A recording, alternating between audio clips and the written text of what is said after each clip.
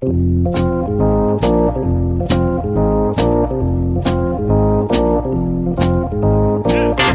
us a little bit about what you saw and being able to relay that message to Cora when you watched Kimbrel pitch and kind of help out so he wasn't tipping his pitches.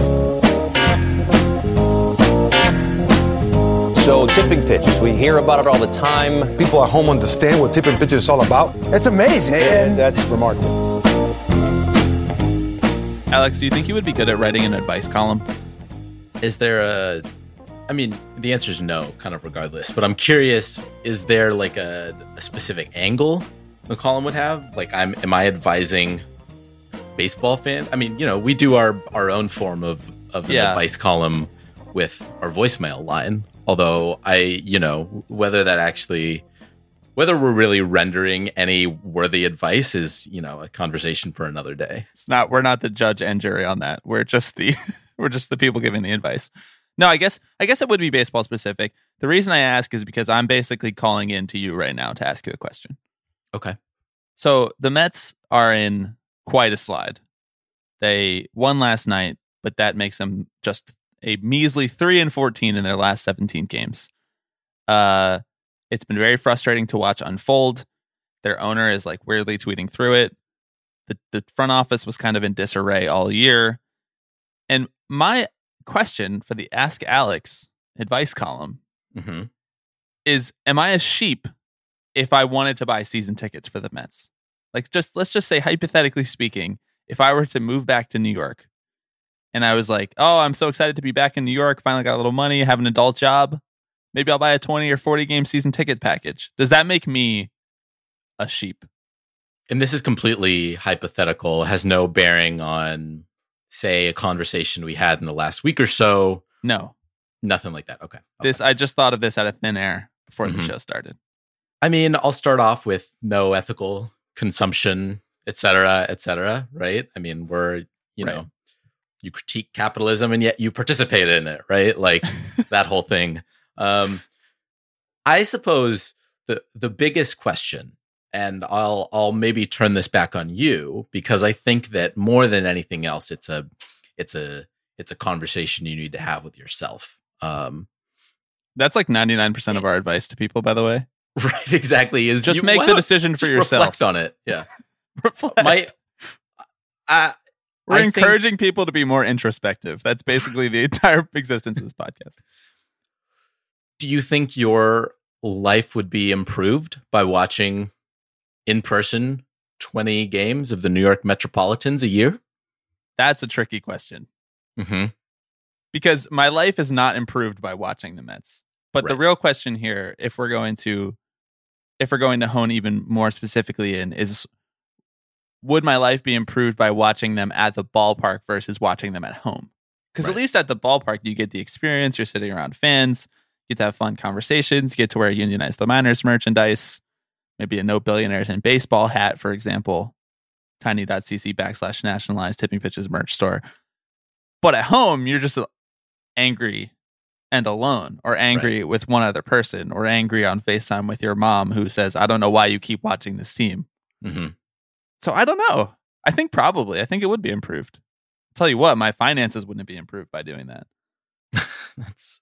That's fair. Yeah, you are you're underwriting like Steve Cohen's purchase of like a premium Twitter subscription at this point, You could just tip him on Twitter. It's probably easier, Bobby, if you wanted to give him that money. Some Mets fans are almost there.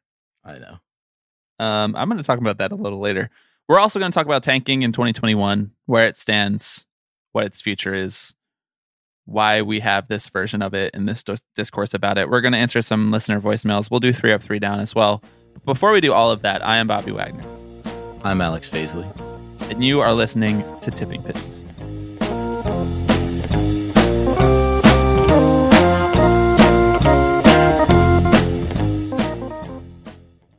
Okay, Alex, before we get into the nitty-gritty on tanking, the tanking discourse, we're going to do a sports radio segment about tanking and how it's not manly enough.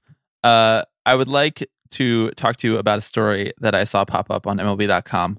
It is about Stephen Ridings, who is the recent call-up by the New York Yankees, pumping 100 out of the bullpen.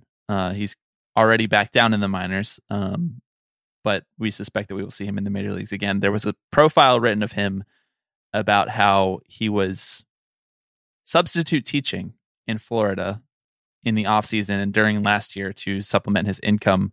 And it's, I'd say, the next in a long line of stories that we've seen over the last 10 years, 5 years, where baseball media finds it cute and quirky that a person was working a second job to make ends meet while also being employed by a multi-billion-dollar baseball franchise in a antitrust exempt industry.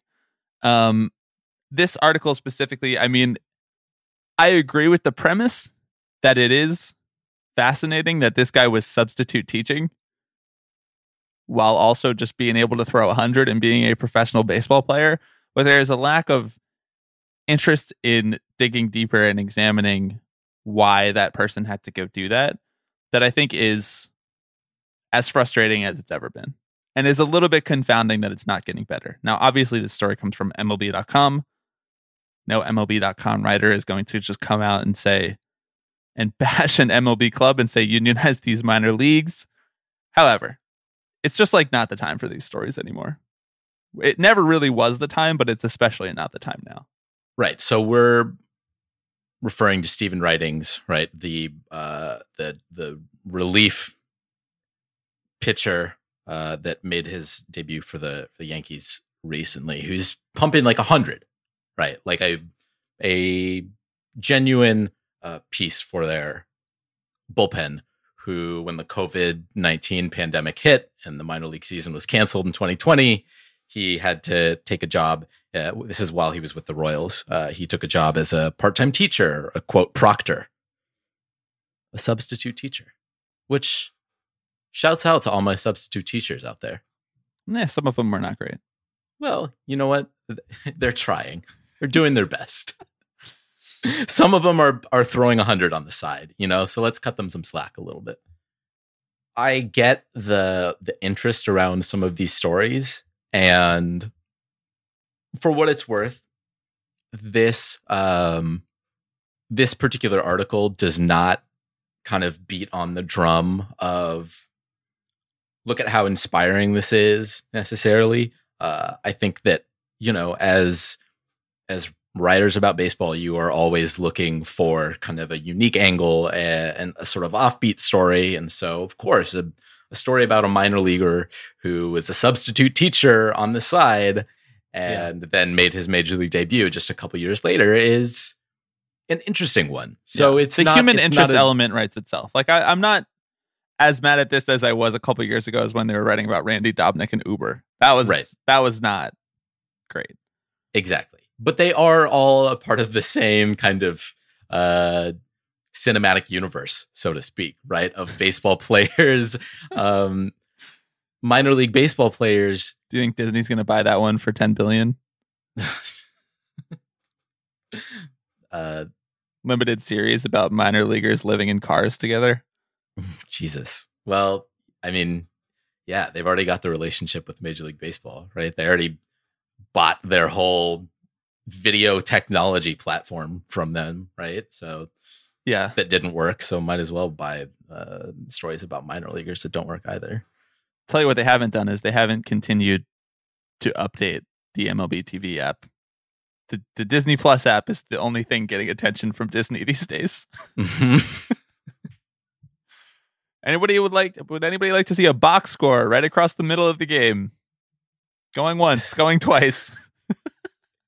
This is one of your beats. I love it. And I don't really get to experience it because I either watch through YouTube TV or through other means. Yeah. Which I'll leave it at that. You have YouTube TV? My mother does. Oh, okay. I was going to say. Oh, no, I'm not. Out here, I'm not that bougie out here. Oh, look at you. All right. We could put it on the Tipping Pitches budget, by the way. That's a good idea. That is a work-related expense. Literally.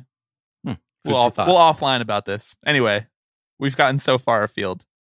I agree with you, though, that stories like these, well-intentioned or not, oftentimes inadvertently end up providing cover for the more pernicious conditions that minor leaguers have to live in, right? There's not a lot of focus necessarily on why it was that a player in a multi-billion-dollar industry was forced to find a second job when, the season was canceled. And I would ask more baseball writers to interrogate that a little bit more, because it's a story that's equally worth telling and has far more long-term implications on the health of a game than a simple little human interest story like this. Right. And I don't think that it's reasonable to expect that every MLB.com writer or every beat writer, whatever, is going to interrogate it with the same point of view that we talk about it with on this show every week. But, there's a lot of conversation about objectivity in journalism. Here's an objective fact. These minor leaguers are making, less than $15,000 a year. I don't think it's beyond the pale to include figures like that for how much Steven Ridings was making in order to motivate him to go get a substitute teacher job. Like, why do people get jobs? To make money. Well, how much money was he making at his minor league gig? That's a question that I have after completing this article.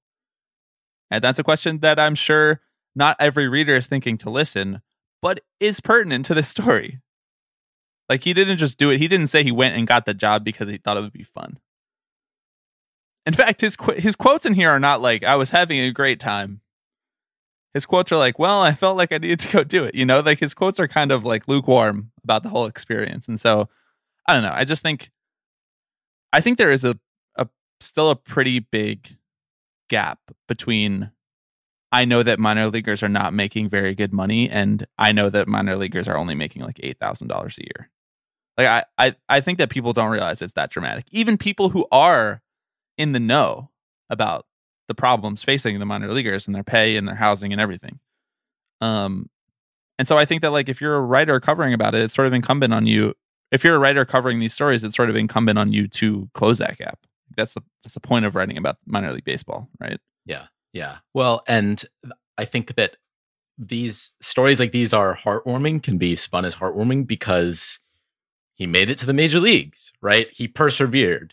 And ultimately, it does a disservice to the hundreds of minor leaguers who maybe had to take a second job in the COVID pandemic when the season was canceled and did not end up making it to the major leagues, or thought that baseball was maybe not a viable path forward for them, right? The hundreds of minor leaguers who were out of a job when 40 teams were cut, And this story is so close to that too, because as you mentioned, he was on the Royals when this story happened. He's currently on the Yankees. The Royals cut him during the pandemic. They cut him while he was working this second job as a substitute teacher. And it just so happened that he was training in a gym in Florida that was owned by the strength coach for the Yankees. And so he had access to this guy, and then they sent a Yankee scout down and they were like, this guy throws 100. Let's give him a shot. And they were able to develop him into the player that eventually got called up this year. But he's like a stone's throw away from not making it. He's a stone's throw away from being the person that doesn't get this article written about him. And I think that there is such a richer, albeit darker, story there that we're just not hearing. Do you think you ever had a teacher who could throw like 90? No. All my teachers were like 5'8". There's just a biomechanical no there. Yeah. I definitely had some in high school, you would have like the teacher who was also the track and field coach or whatever. So definitely some athletic teachers out there. Probably some who could steal like 15, 20 bases if they were able to get on base. Well, you could steal 15 bases off John Lester, so it depends. These days, they don't let anybody run, but yeah, I don't think any of my teachers were pumping 90. However, if any of my former teachers listen to this show and want to prove me wrong, I'm more than willing to hop on a FaceTime or a Zoom. All right, can we talk about tanking? Yes. I guess. Yeah. I don't know. We kind of have to.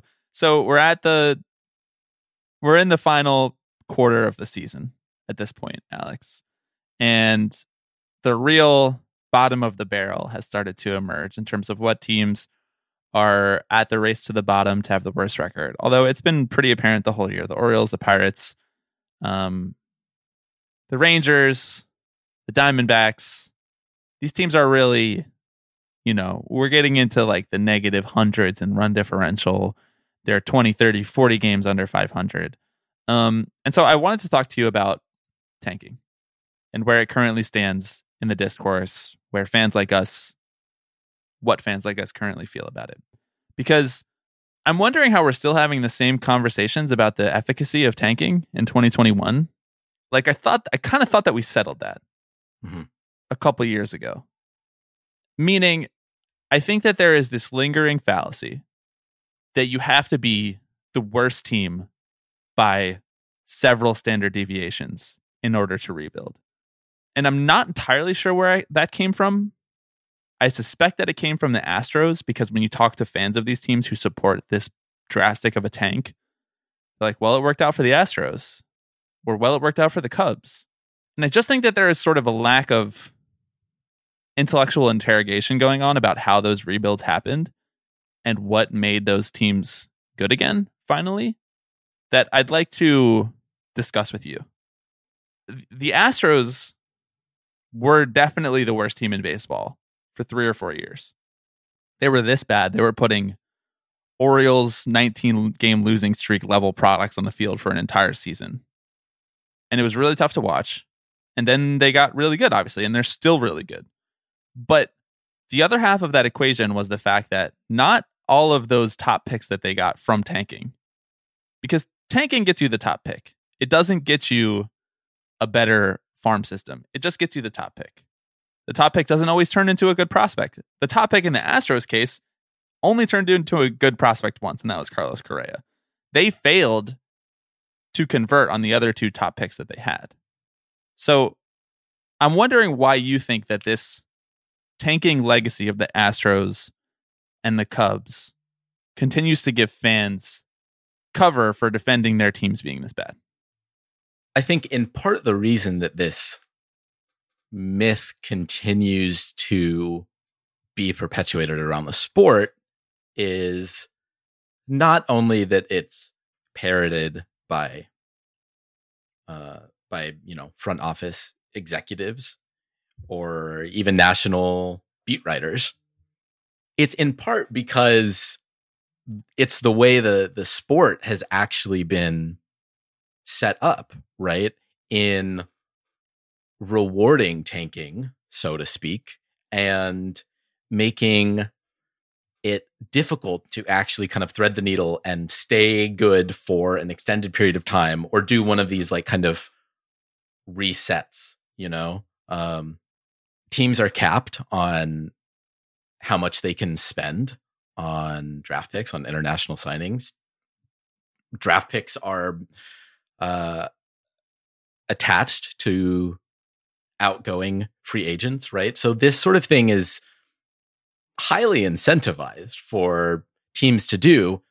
The problem is that it's the guarantees of reaping the rewards of tanking are far less of a sure thing in baseball than they are in, say, basketball, because or football, or football, right? Because when you tank, you oftentimes are able to see those returns relatively quickly, right? There's not a 4 or 5 year window in there where you have to wait for your prospects to mature and be ready for the major league level, right? And there's a whole host of things that can go wrong in that window.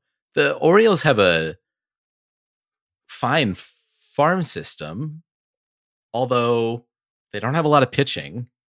And I mean, I know that there's kind of this thinking that, wow, when the Orioles do come back, like they're going to be ready.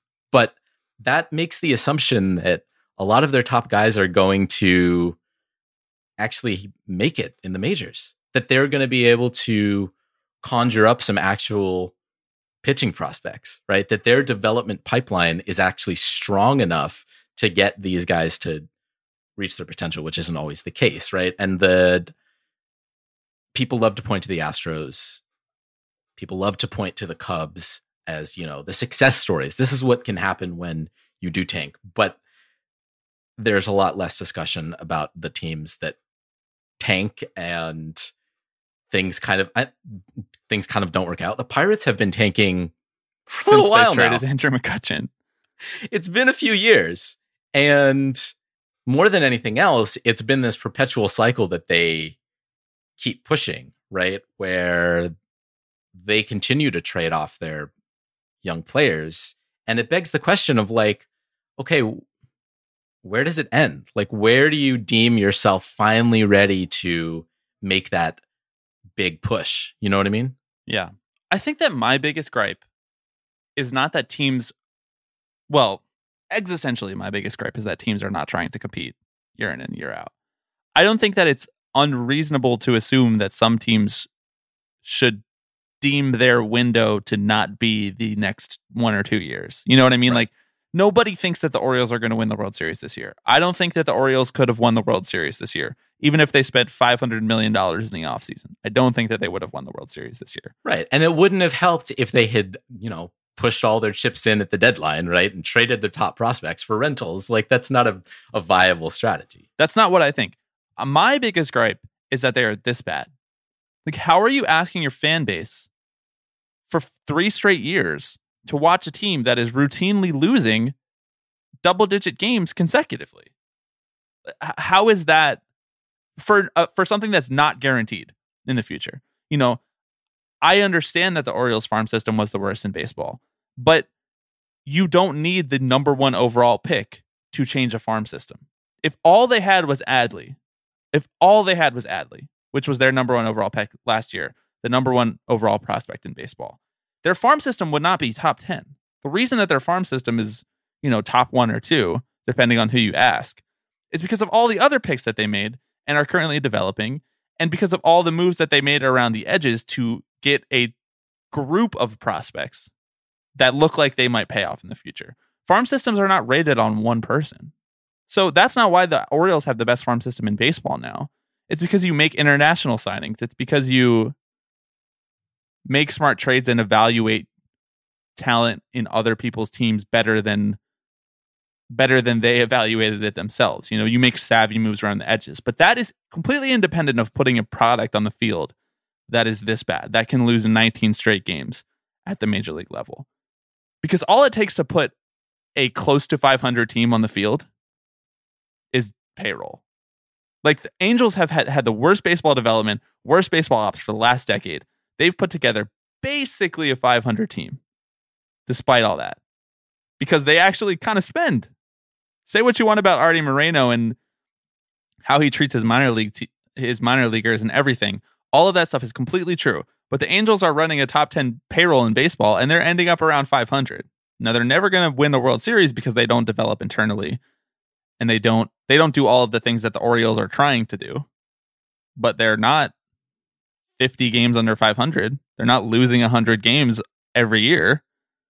They're going out and signing the greatest baseball player on the goddamn planet, and then extending the other greatest baseball player on the goddamn planet. Like, there's a little bit of goodwill building there. I mean, I cannot believe that you and I are saying, wow, you got to hand it to Artie Moreno. But it's objectively way more fun to be an Angels fan than an Orioles fan right now. Objectively. It just is. Because you have Ohtani, you have Trout when he's not injured. You have Rendon. This is why people go to the ballpark. Not this like very insular version of rooting for the farm system that's going to come 4 years from now. People don't go to the ballpark. Families don't go to the ballpark because Adley's coming. There was a Ken Rosenthal had an article in The Athletic this past week that the headline is these Orioles show how badly MLB needs anti-tanking measures. And let's go, Ken. It's a little rich coming from Ken Rosenthal, who, writers of his kind of ilk, him and his peers tend to, this is speaking in broad strokes here, but often will sing the virtues of teams who are able to keep down payroll while actually maximizing their on-field success, right? Teams like the A's, teams like the Rays are held up as these, kind of bastions of what baseball teams can actually look like, what it means to succeed on with lesser means than the Dodgers or the Yankees or whatever. But there's a part at the end of this article where he says, with the Orioles' current losing streak, there's no such charm in Charm City, just one numbing defeat after another. In recent weeks, rival executives have taken to describing the team as an embarrassment, an example of tanking gone haywire. I don't know how you can look at this as anything other than the logical conclusion of tanking. Yeah. Which is play stupid games, win stupid prizes. Like, this is the system that was set up, and the Orioles are trying to take advantage of it, just as dozens of other teams have done for the last decade or two. Just because they are not good at it, or are just completely or too good at it, or whatever it is, does not make them the outlier, does not make them the black sheep of tanking. It makes them the platonic ideal of tanking in theory, right? Yeah. This is what this system has been set up to incentivize, right? Because they will be able to keep payroll down, pocket the money on the margins, and in a few years, maybe they'll luck into a few playoff appearances. And until then, you just have to suffer and cross your fingers, right? This is, like you mentioned, this is what the Astros did. This is what the Cubs did. The difference is, once they got good, they spent $180 million. Like or they spent $200 million. The Astros had a top 4 payroll in baseball and still run a top 5 payroll in baseball. So are the Orioles going to do that? If not, then what they're doing is trying to become the Rays, which, man, it's a really tough thing to ask your fans to watch your team lose 100 plus games for 5 or 6 straight years. And the ultimate payoff in the end is to be the Rays, the team that trades all of their best players in their 4th year. Like, Rays fans have deluded themselves into thinking that this is okay. But like, to try to reestablish a new Rays at this point in baseball, at this point in how we talk about service time manipulation and salary suppression, that's an insane thing to ask your fan base. I just have a lot of serious questions about whether the Orioles are going to push all the chips into the middle of the table once these guys come up. Yeah. Well, and you can point to a team like the Marlins, who are maybe not at the, have not reached their window yet, right? They've not been a very good team the last few years, despite what a COVID-shortened 2020 season playoff appearance might tell you. But what they've done is, in addition to trying to create some sort of fleshed out farm system, they've actually put real Major League Baseball players on the field, right? They play Jesus Aguilar, Starling Marte, Miguel Rojas, right? Like, guys who can, and then supplementing them with young baseball players who may actually yield some really good Marlins teams in a couple years. The Marlins are so fun, dude. Like, they're also just, they're really good at what they do, at least in certain respects. You know what they're really good at doing? Developing pitchers. There's just such a qualitative difference between being 20 games under 500 and being 48 games under 500. Like, that for a fan. And the Marlins are a tough example because, like, no one goes to see them. But there is a robust Marlins fan base that watches them on TV and thinks that they're fun, Our friend Jeremy Taché is about as positive, happy-go-lucky you can be about a team that's 22 games under 500 and last and hasn't really made the playoffs other than the COVID season. Because these guys on their team are a lot of fun. I'm going to flip all the way around. I'm going to do a 180 really quickly. and play devil's advocate against all of everything that I've said. I think it's incredibly rich for these rival executives to cut the Orioles loose now. Were you saying all of this about the Astros at the time when they won the World Series? Were you saying all this about how the Rays have suppressed the value of the major leaguers on their roster? Are you saying all of this about the Cubs right now after they cleaned house and basically waved the white flag on being a competitive baseball team? I mean, the Cubs right now are a sham. These last 40 games are a joke. The Cubs fans are so happy about everything all the time. That doesn't even matter because Wrigley is a great place to see a game and they finally got their World Series or whatever. That's a unique fan base. But I think it's a little bit hypocritical for people to finally be like, well, the Orioles are tanking gone haywire, because they're really not. Like you said, they're the logical conclusion of what this was going to happen. They're the Michael Elias fantasy 2.0. He gets a second chance to do this. I can't believe that. I can't believe it. Yeah, I mean, in sum, this is sowing and reaping.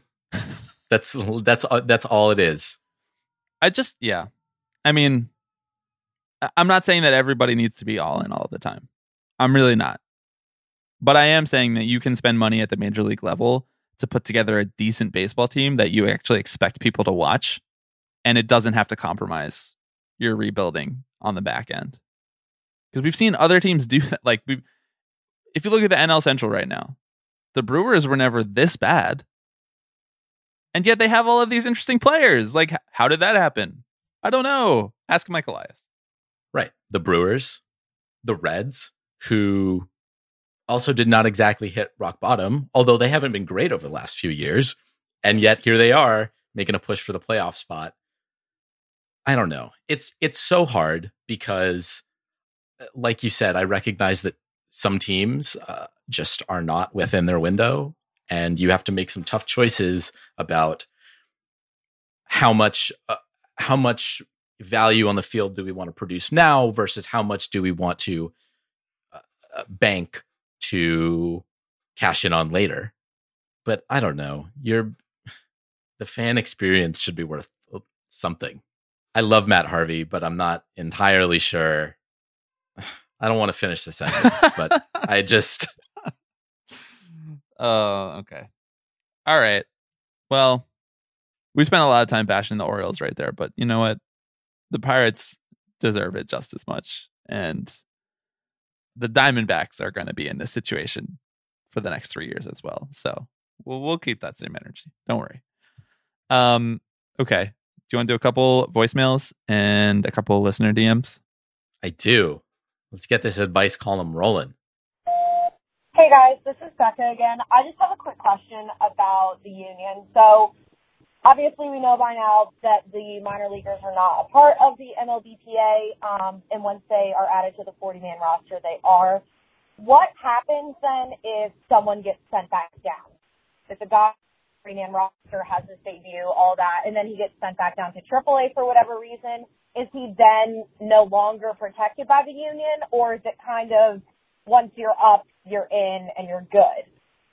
Or I guess maybe same thing for if guys get sent down for rehab starts or anything like that. Are they still a part of the union or no? Thanks. So this is a really good question that I didn't really know how to answer right away, Alex. But I don't know for certain that this is correct. So I will couch all of that and say what I think is to be the case based on having read the CBA and reading the MLBPA website. I think what happens is once you get called up or once you get put on a 40-man roster, you are now a member of the union. If you get sent down again, if you're still on a 40-man roster, then the CBA still applies to you. If you're no longer on a 40-man roster, then the current CBA and the bargaining of the next CBA don't necessarily affect you anymore. So you're still a member of the union. You still have a card. You're still part of this because the union includes any, reading from the MLBPA website, all players, managers, coaches, and trainers who will assign contract with Major League Baseball are eligible for membership in the association. In collective bargaining, the association represents around 1,200 players, or the number of players on each club's 40-man roster, in addition to any players on the injured list. So you're kind of in a weird if you get sent down and you're no longer on a 40-man roster, you're in a weird nebulous area where you still have a contract with a Major League Baseball club because you're on a minor league team still, but the CBA no longer applies to you because you're not part of the recognition agreement for who is affected by these current terms. So basically, if you want to still have the exact protections of what we think to be a union member under the CBA, you need to maintain your position on a 40-man roster. Does that make sense, or did I make it more confusing? That makes sense to me. I mean, I would encourage Becca to look inward for the answer as well. I think they may find that you already know what the answer is, you know? Okay. That was great explanation, Bobby. Thank you. I learned a lot right there. This is why, like, if you're a minor leaguer and you get sent down, but you're still on a 40-man roster because the team doesn't want another team to be able to draft you in the Rule 5 draft or whatever, you can still file a grievance. So for Chris Bryant or whatever, when he got sent back down or held back down, he was still able to file a grievance because he was part of the 40-man roster at the time. And I think more players than you think are part of the 40-man. Like, your club only has 26 active guys at once. And so there are 14 other minor leaguers that they are calling up and sending back down that are still protected by the CBA, even though they're in the minor leagues. And then everyone else who's not on the 40-man roster is probably a player whose service clock has not started yet. So therefore, they've never become eligible for the union to begin with. Everybody else is like, it's not as many players as you think getting sent down who are no longer on the 40-man roster. Like, those players are getting outright cut, DFA'd, and then they're being included on someone else's 40-man roster. So they're maintaining their protection under the CBA after the fact. I think that's right. If there's a player who's listening to this who's served on the executive committee who can correct us, please do. all the current and former players who have served on the executive committee of the MLBPA, drop a line. We've had three of them on this show. You're right. That's pretty good. All right, next question. Hey guys, it's Brian from Philadelphia. I have a question for you about the StatCast wall comparison that they do at the start of games, where they show the stadium that they're playing in versus the opponent's stadium, the outline of the outfield fence. I don't understand the point of this and have never understood the point of this, so I'm just curious if either of you or any of your friends in baseball understand what the heck is going on with this StatCast toy that they have so obviously abused. Thanks for taking my call. Have a good one. Bye. I love the referring to StatCast as a toy, because I do feel like that's how it's so often employed in the sport, is in ways that are not necessarily improving my understanding of the game, just adding more information about it that ultimately kind of confuses my consumption. So the way that I see it is the wall comparison. So a trend of StatCast is like they try to use StatCast, they try to use new data to explain an old concept in baseball. Now, for the wall comparison, I suppose that concept would be home field advantage. Like, you know where the wall is, you know where the deep parts of the ballpark are if you're the home team. And so for the wall comparison, it's like now the opposing team has to readjust their expectations of what it takes to hit a home run in this ballpark. No baseball player is thinking on that level in the moment. None. Zero. No one is like, well, that center field wall is 430. I better not hit it to center. You don't have that much time to think about these things. So it's really just I think Brian is right. I think it's a toy. But I don't think that's bad. It doesn't really like bother me. No, it doesn't really bother me either. It does seem very clear to me that not every broadcast team necessarily has the same information or the same understanding about StatCast and its uses, which is why I think you see varying levels of explanation around it. Some people, it really seems like they're just reading from the screen, and which is it can be useful at times, but I can appreciate when a broadcasting crew actually understands that the proper way to contextualize some of that information, which I will acknowledge those examples are kind of few and far between at times. On the A's broadcast in the last year or so, they have taken to kind of looking at the winds in the ballpark ahead of the game, so if the wind is blowing in from left field and it's blowing out in right field, and what it amounts to is just kind of an overhead view of the ballpark with a lot of arrows kind of moving around to show the wind flow. Oh, it's coming into right field and then it's swirling around into center. Yeah. And that means a typical home run might be knocked down 4 feet in left field, but might be carried 4 feet in right field. And I'm like, I don't know what to do with this information.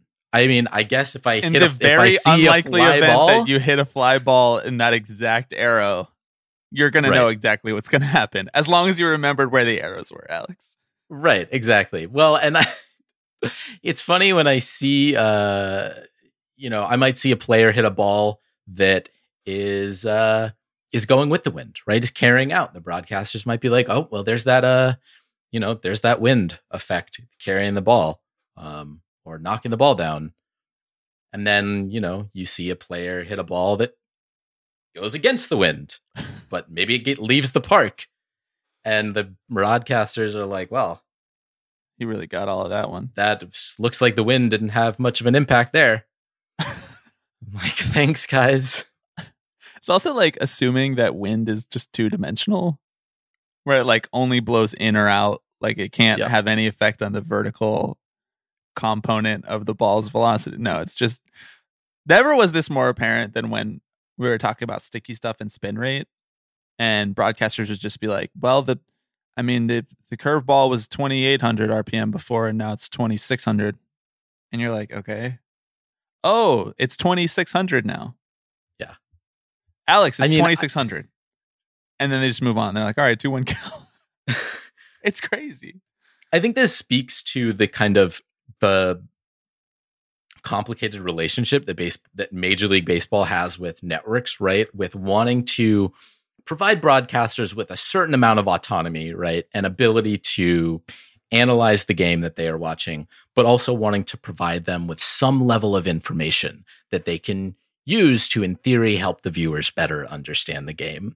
But when you don't effectively explain those concepts to the people you expect to relay them, you run into some really funny situations. And actually, I'll touch on that in one of my ups this week. Okay. So stay tuned. I will stay tuned. It's all kinks though. They're all working through it. I think in 5 years it'll feel a lot smoother.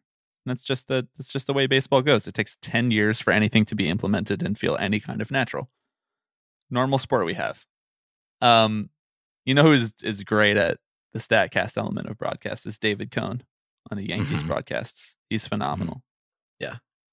Not that I would ever encourage our listeners to ever support or listen to the Yankees for any reason at all. Okay, next question. This came in the form of a DM instead of a voicemail, so I'll read it off really quickly. This comes from Calvin. He says, this is going to be a really dumb complaint. Those are the best kind. With baseball, and not super serious, but I'm really annoyed with Fanatics and MLB on their product options. I'm not sure if you guys remember when you could buy customized jerseys with any name or number you wanted, so you could get random players on your team that nobody else really likes. Now, those customizable options are for t-shirts with a team logo and a random team word mark. He says, it's so annoying to me, even when MLB and Fanatics has something somewhat decent, they decide to mess it up. So, you used to be able to customize a jersey the way that you can customize a stitched jersey. You can no longer do that, Alex. What say you, jersey expert? Pretty dumb, if you ask me. I think, ironically, this speaks to another topic that I will expand upon in 3 Up 3 Down. So our voicemails and DM senders are just scooping me left and right.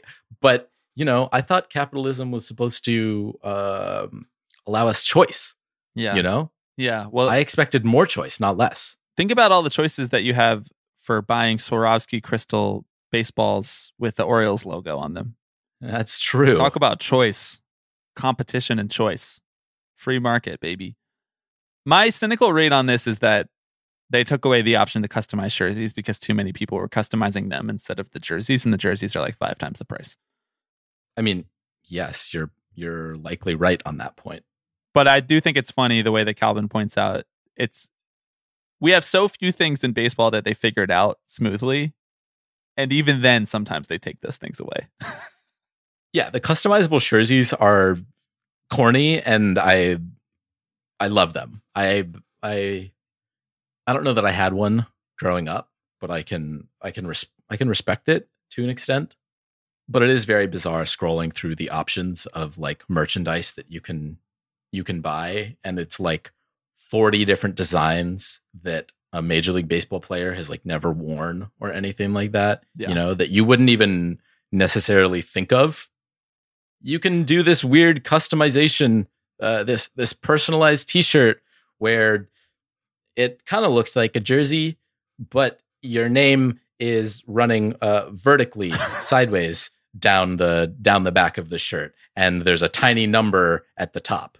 Like it looks like a Dare shirt, Right? It's like Bizarro World jerseys. I don't know why that made me laugh so hard, but there's just like no. I just want to meet the real people that make these options, and I just want to ask them some questions. I don't need them to come on the show and talk about it. I just want to ask the questions. All right. Well, we're running a little long, so let's take a quick break, and when we come back, every minute, every hour, I'm gonna shower you with love and affection. Look out, it's coming in your direction. All right, Alex. We're at 3 down. This is what the real heads come for. The real TP heads. They come for the 3 ups and the 3 downs. That 1, 2, 3 inning. Where do you want to start this week? Up or down? Let's start with down. Okay. Are you down? I'm down. You good with that? I'm down. I'm up for that. My first down this week is the Washington Nationals. Many people will have remembered that they traded Trey Turner and Max Scherzer, their 2 best players, to the Dodgers. Man, I love competition. Trade their 2 best players to the best team. Anyway, that's not what I want to talk about this week. I want to talk about one of the players that they got back in return, Keibert Ruiz, who was the Dodgers' top catching prospect, who the Dodgers straight up didn't need because Will Smith is the best catcher in baseball. So they traded Keibert Ruiz. It was a win-win. The Nationals needed a catcher in their system. Whatever. The Nationals are now calling up Keibert Ruiz, and I saw this going around in a tweet from DJ Short, who is a baseball writer over at NBC Sports Edge. He highlighted the fan response to the Nationals calling up Keibert Ruiz, who is the Nationals' number 1 prospect, might I add, who is going to make Nationals games more fun to watch because it's an intriguing element, something different than the bullshit team that they're putting on the field right now post-trade deadline. 3 different people responding, "This makes no sense. Why are we starting his service clock? Send him back down to keep more service time. Keep him in the minors for more service time. What the fuck?" And, DJ points out fan logic is broken. And DJ is right. Fan logic is extremely broken. Who cares if you have his extra year of service time? 6 years from now, you're not going to remember this is the reason that Keibert Ruiz is coming for free agency. If he is the best player on the team 6 years from now, you better be saying, pony up, Mike Rizzo. Come correct with a $300 million offer. It has nothing to do with 2021 calling him up in August. Fan brains are broken.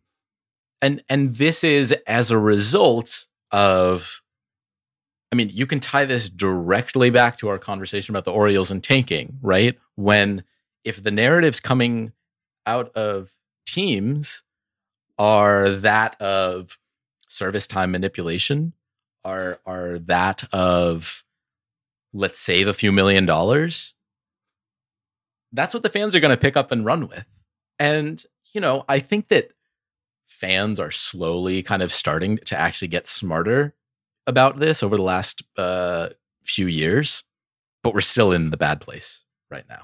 You know, I think that you think that because people on Twitter are starting to get smarter about it, but I think that there are still 90% of the fans are like, "Why are you calling this person up?" You should have the exact opposite reaction to calling Kyber Ruiz up. You should be saying, "This indicates to me that the Nationals want to be good sooner. They're not thinking about the 6th year; they're thinking about years 1 through 5 right now, which means that they want to get better faster than teams like the Orioles, who would never dream of calling up their top prospects right now." Yeah, man. This is the world we live in. Let's just go to your first down. Okay. My first down connects quite nicely to the question we received about customized jerseys. News broke a couple weeks ago that Topps is going to lose its decades-long grip on the sports trading card market. This comes following deals with the MLB, the NBA, and the NFL. Fanatics will now have the exclusive rights for trading cards of the sport, right? Topps has long been the kind of, iconic manufacturer of trading cards. Far from the only one out there. You could argue they were not even the best one out there. Where my Donruss head's at. I have no opinion about any of this. Okay, but this speaks to the increased consolidation of this kind of thing, of like sports merchandise, where even just a few years ago, there was more than one outlet from which you could buy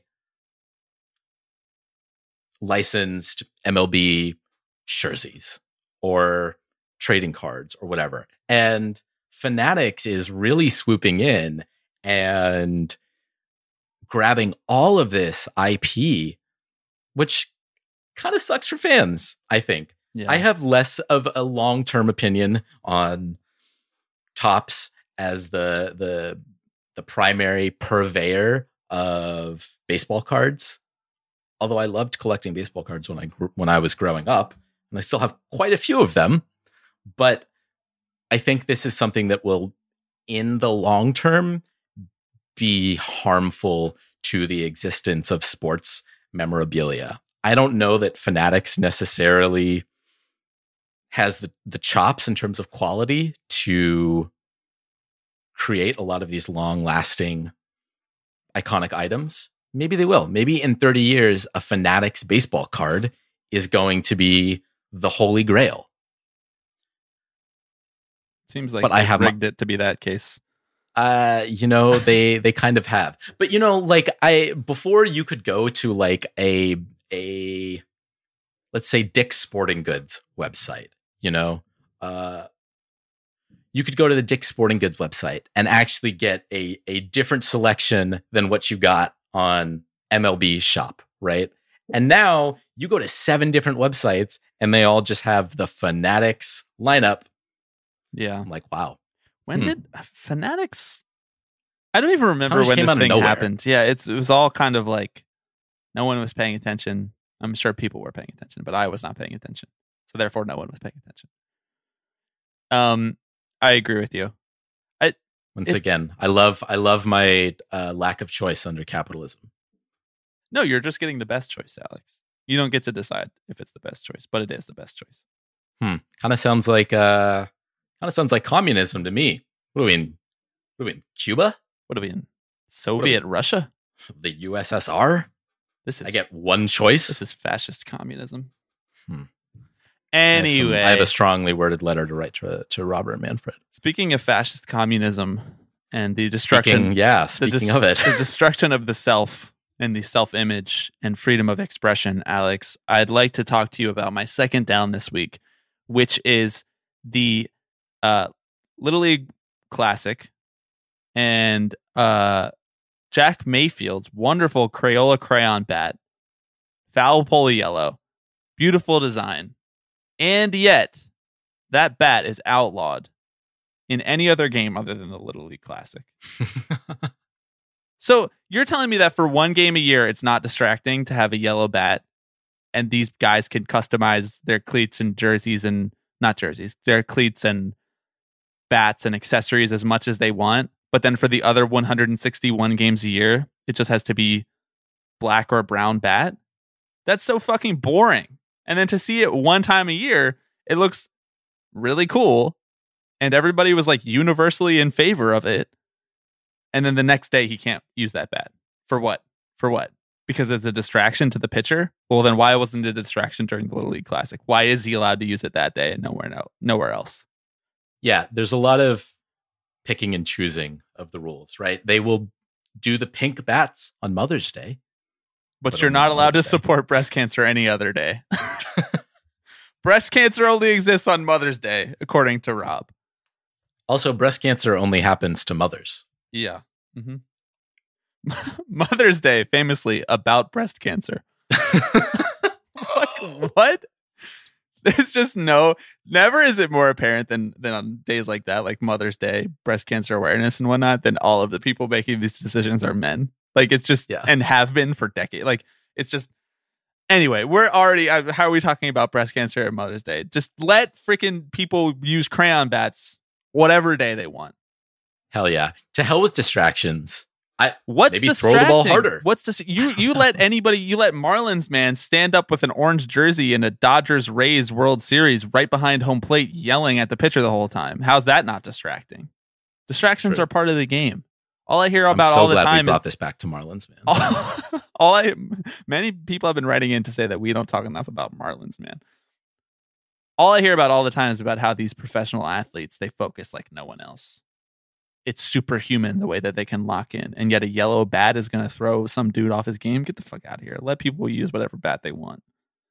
Let people enjoy things. No, that's too much. All right, what's next down for you?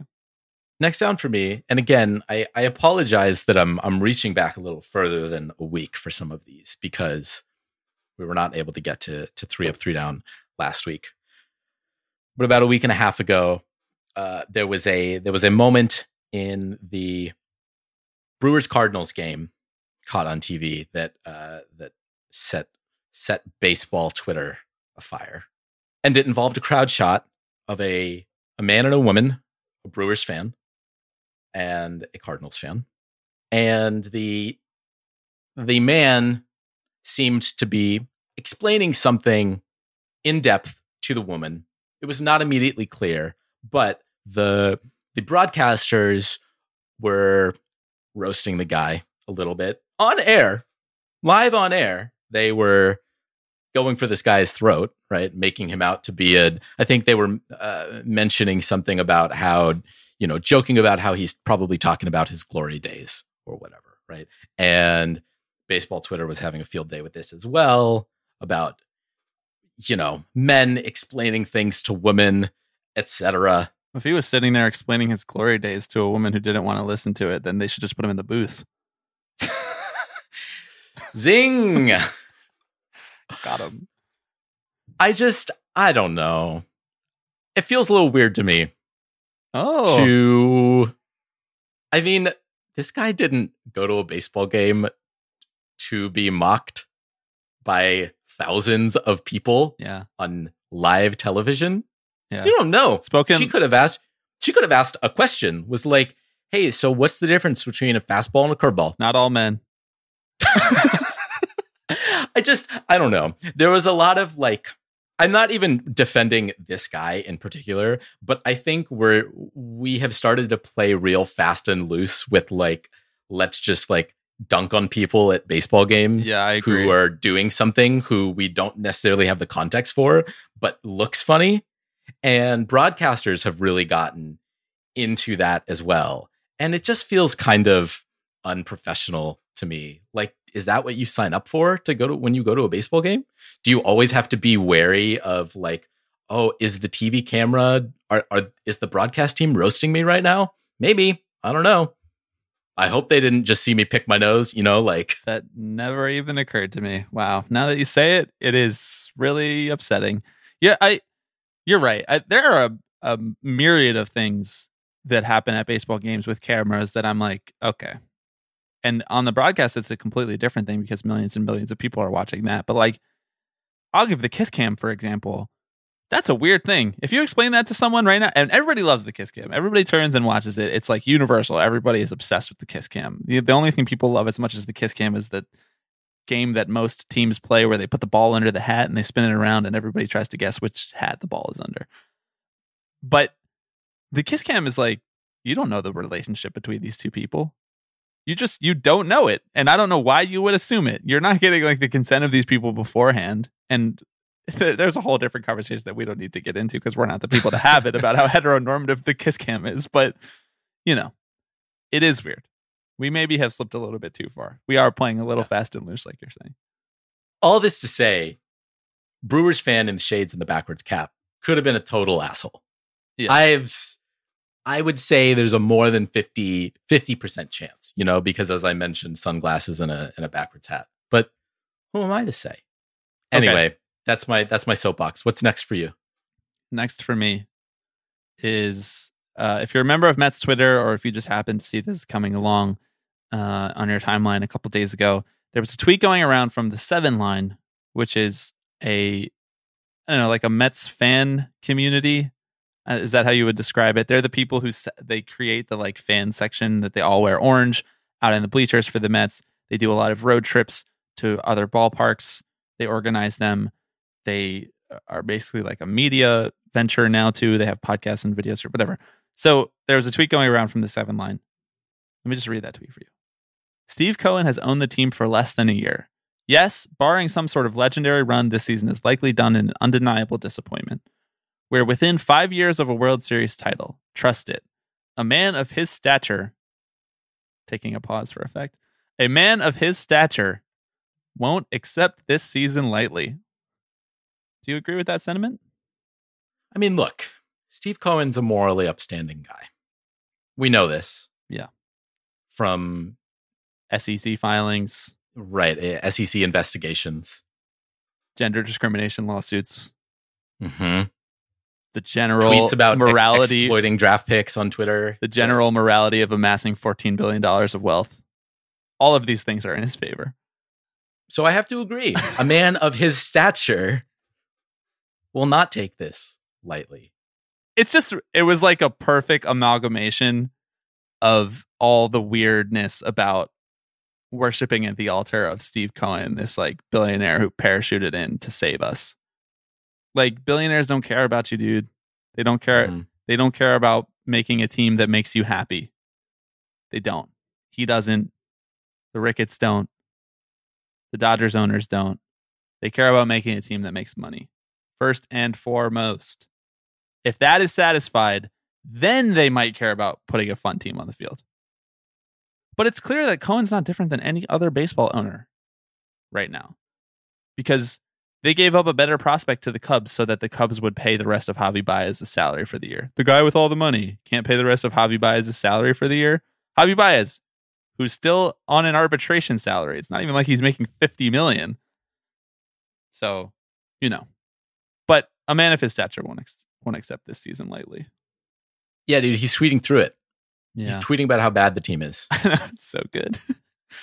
It's so like the I don't think we were really prepared for this. No, the 7 Line doubled down underneath. We see this tweet is making the rounds today, and then they tagged him, hoping that they would get a little support from Uncle Stevie. Wow. Stephen A. Cohen too is the one that made the statement about winning the World Series in 3 to 5 years. We're choosing to believe that's going to happen. Successful people don't get to where they are by accepting failure. Successful people don't get to where they are by accepting failure. So Steve Cohen got to where he was because he didn't accept failure. And he also rigged financial markets. Unfortunately, the MLB is harder to rig. Not impossible, but harder to rig. As we know, than Wall Street. No man has ever failed upwards. No. That's a rarity, especially in corporate America. I don't even think I'm with the 7 Line on this. He's not even like failing upwards. He's just rigging upwards. Different concepts. Right. Different concepts. Baseball slightly harder to rig. I mean, almost anything is harder to rig than Wall Street. Yeah. Like he picked the easiest thing to do. If you already have a lot of money, the easiest thing to do is rig Wall Street if you're enough of a crook. All right, let's move on. What's your third down? My third down is about our one true love on this show, replay review. Oh, I thought you were going to say Tim Tebow. Oh God, no, rip. I really try not to wade into some of this discourse territory because I think it feels really exhausting sometimes and very cyclical. You know, we end up yelling about the same things, and I don't know what are we adding to the discourse. But I'm going to yell about the same things right now. Okay, here we go. I have not seen a more egregious example of how fatally flawed the replay review system is than in yesterday's A's Yankee game. And there were 2 consecutive plays that displayed this. And how, at the end of the day, MLB doesn't have a lot of interest in getting the call actually right. Starling Marte is on second base. He breaks for third. Gary Sanchez throws down. Starling Marte's out by like 2 feet. It's not close. But it's kind of a fast play, and the third base umpire calls Marte safe. Yeah. The Yankees have already used their challenge in this game. So despite the fact that it is beyond clear to everyone, including the Oakland A's broadcast, that Starling Marte should have been called out right there, all the Yankees can do is fucking kick rocks. Not a thing they can do about it. The A's broadcast says, wow, the A's caught a huge break right there. Look at you, the unbiased observer of replay review. Starling Marte then gets doubled off after a line drive. Ball don't lie. Ball don't lie. He is called out on the field. The A's do have a challenge. It goes to replay. It is shown very clearly Rougned Odor's foot comes off the bag far before he catches the ball. The A's broadcast is like, oh, well, this is easy. I don't even know why it's taking this long. Marte's safe. Yeah. What do you think the call is? They called him out.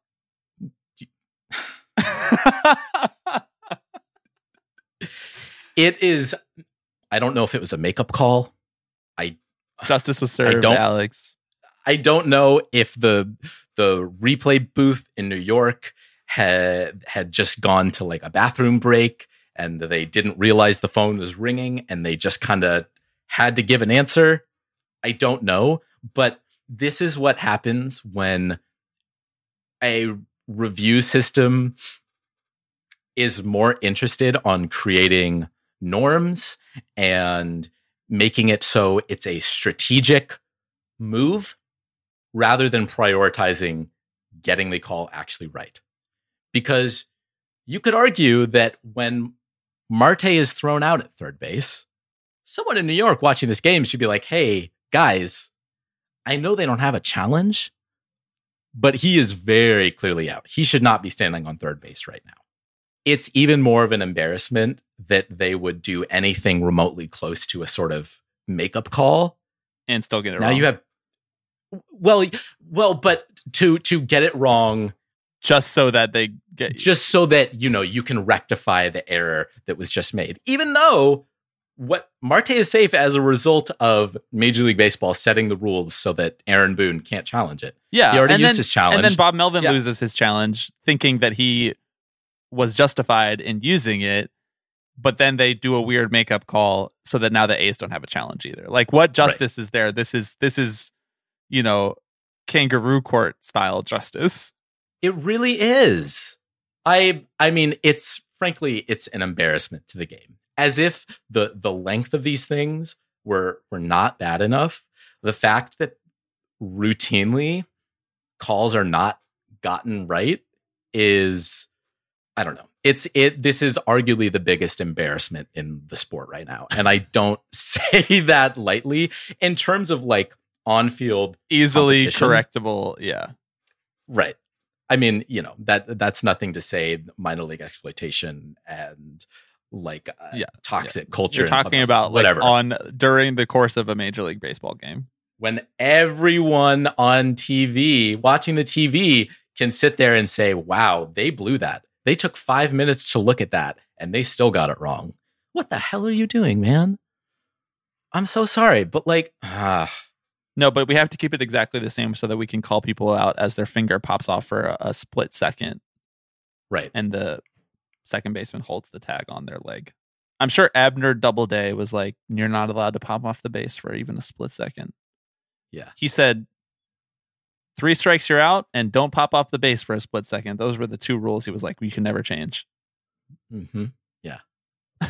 So stupid. Okay. I can't anymore. I can't with this sport. Okay. We, anyway, let's continue talking about it. Shall we go to our ups? You're up. Okay. My first up this week is, it's a little bit of a down at first. Sean Doolittle was DFA'd from the Cincinnati Reds. My up is that he was picked up by the Seattle Mariners, and he's looking wonderful in those Mariners uniforms. Shout out Sean. Now pitching in the midst of an AL wildcard race. Talk about a whirlwind last couple of years for him. We wish him all of the best. And I'm just glad he landed on a competitive team. Even if that competitive team is trying to prevent your team from making the playoffs. Well, it's fine. You know what? It's all love. The gymnastics of me trying to like organize in my head a Mets comeback that doesn't involve getting Sean the earned run or blown save. Right. Many times over the years, I have been like, how can they do this so that it doesn't negatively affect Sean? Okay, well, if he walks this batter, his pitch count's kind of up. So I know they'll be first and third, but maybe they bring in a new pitcher who can then return. Yeah, I feel you. Well, then he's responsible for the guy on first, and then yeah. Anyway, I think it's anti-communist that the Reds would release Sean Doolittle. I know. I'm just going to put that out into the universe. Karl Marx is rolling over in his grave. Okay, what's first up for you? First up for me is Mike Shannon, Cardinals broadcaster, learning about NFTs in real time. I mentioned earlier that I was going to expand upon broadcasters not being given the information that they need ahead of time to adequately explain a concept. Boy, did they really get it this time. I'll ask Mike. Mike Claiborne, what's an NFT? What's an NFT? Says right there, NFT, Michael. We're going to find out. We have to turn this place upside down. We'll find out what an NFT is. No friggin' touchdowns. No. No friggin' tonsils. You just have that. I got my tonsils taken out. John, did you get your tonsils taken out when you were a kid? Long time ago. Yeah. And they promise you ice cream and cake and all that stuff. And then they knew you couldn't. This sounds like a bit that you and I would do on our show when discussing NFTs. Mm-hmm. No friggin' tonsils, he says, and then goes on to talk about getting his tonsils removed. It took him like 5 minutes to actually figure out what NFTs are. That's pretty good. That's a quick learning curve. I still don't know what they are. I will say, to figure out what NFT means. Right.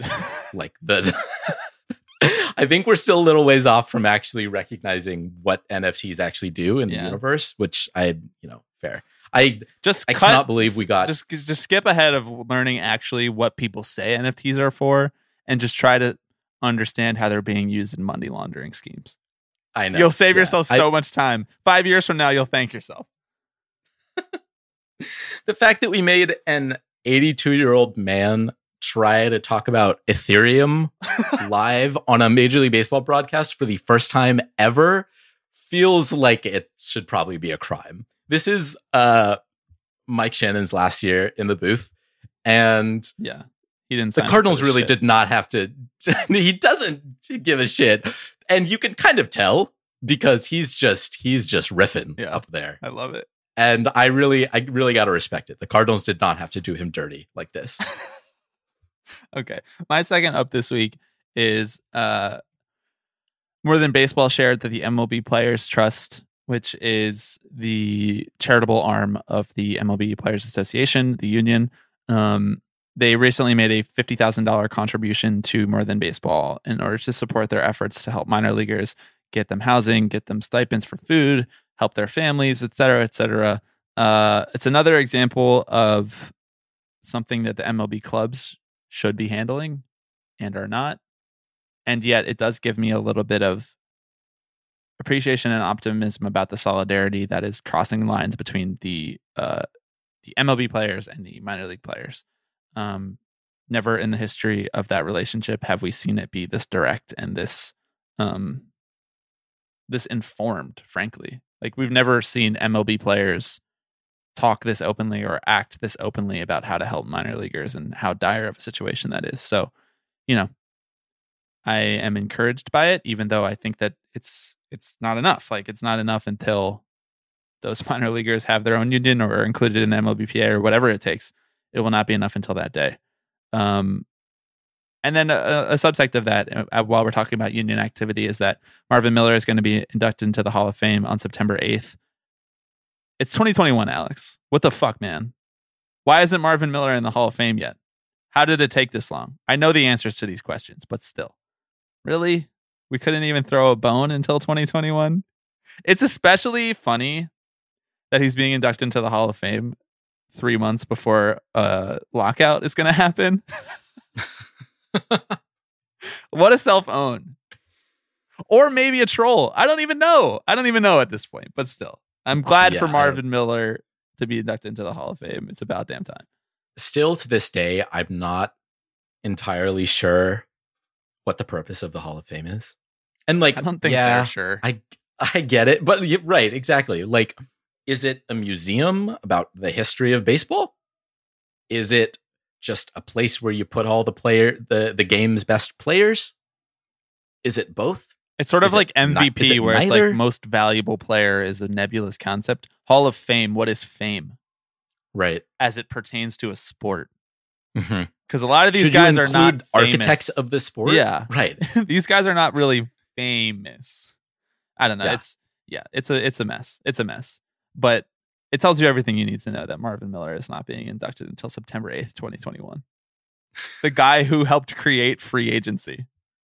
Also, is Curt Flood in the Hall of Fame? How was Marvin Miller able to make contributions to create free agency without Curt Flood? Should we make a special exception for him? I don't know. Based on what criteria? I don't know. What a joke. It's a joke. It's a joke. My mans can be inducted solely on the quote unquote character clause alone. The one thing that, writers love to cite when discussing a player who took steroids. Oh, well, he broke the integrity of the game. All right. How about the man who laid the landscape for modern labor conditions in the sport? There's a group of United States senators who have called on MLB to induct him into the Hall of Fame. So that's where we're at. This happened on June 28th. We need literal sitting U.S. senators to lobby Major League Baseball to induct the guy who broke the reserve clause and created free agency, a workers' rights icon, decades later, while they induct the dude who helped him do it. Not the dude who actually did it, the dude who helped him do it. I mean, I'm not going to throw shade at Marvin Miller, but like, he was one half of an equation. Maybe the smaller half, honestly. Like, he was not risking that much. Right. Next up for you. I just went on a rant about fucking workers' rights in my ups. It wouldn't be Threw Up, Threw Down without a little rant about workers' rights. My second up is just kind of Shohei Ohtani. Everybody take a shot. I wish it was more than that. But just a reminder that this man exists and he's doing things we've never seen before. He recently reached 40 home runs, 20 stolen bases.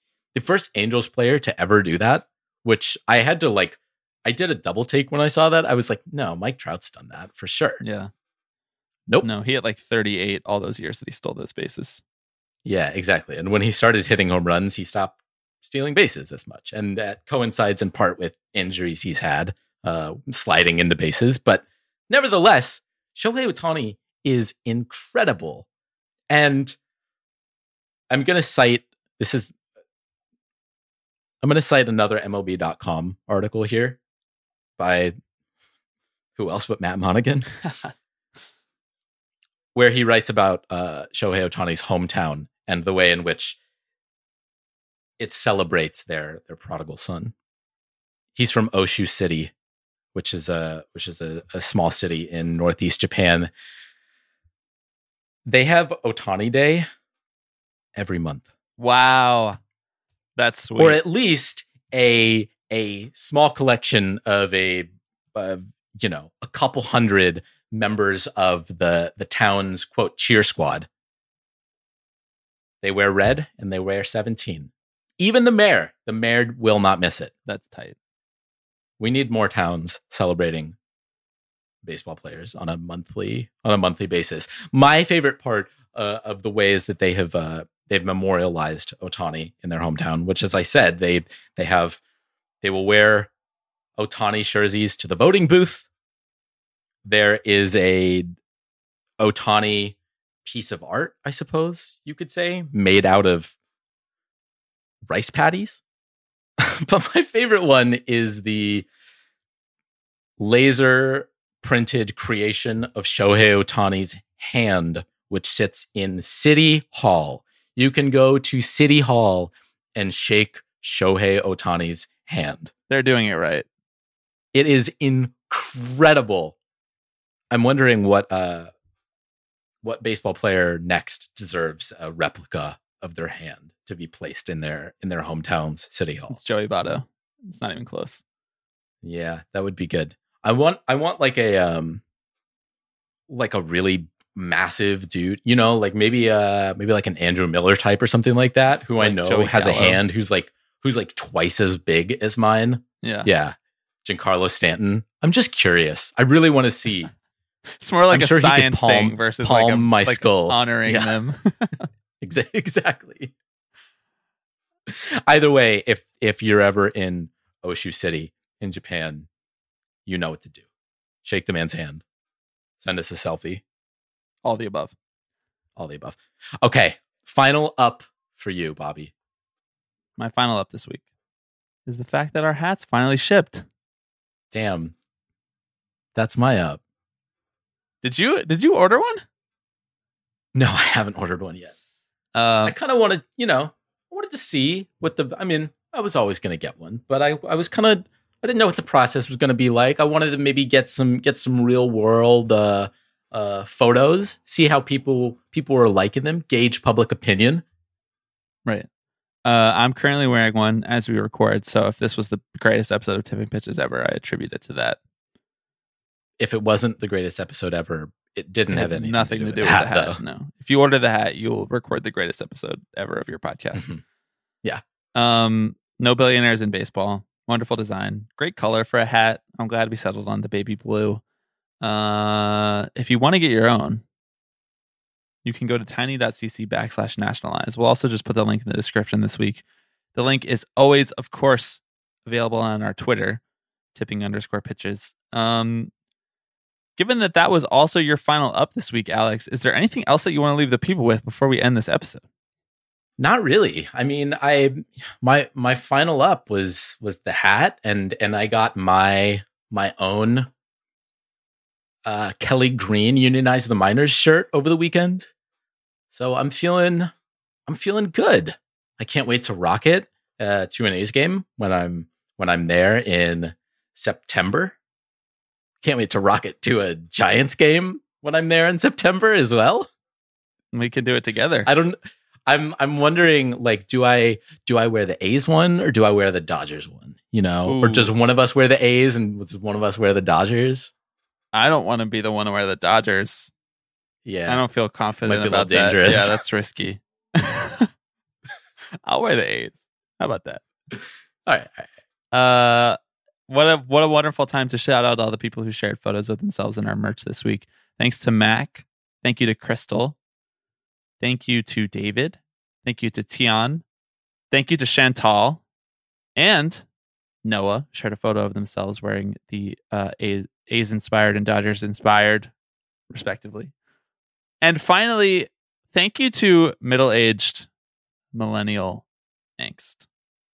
No real name in the bio. Thank you to middle-aged millennial angst. Selfie in the unionized and miners, red, Phillies inspired. Please share photos of yourselves in our merch. If you so choose, you will get a shout out on the podcast. And I think that's it, Alex. That's everything. Share your photos with us at tipping_pitches on Twitter. Shoot us listener questions, tippingpitchespod@gmail.com, or call us up, 785-422-5881. And, if you're feeling generous, you could leave us a nice review on iTunes. We always love to see those. More importantly, stay subscribed wherever you get podcasts. Thanks for listening. We'll talk to you next week. You're out of touch, my baby. I'm not what the started, baby. I said, baby, you're out of time. Well, baby, you're out of time.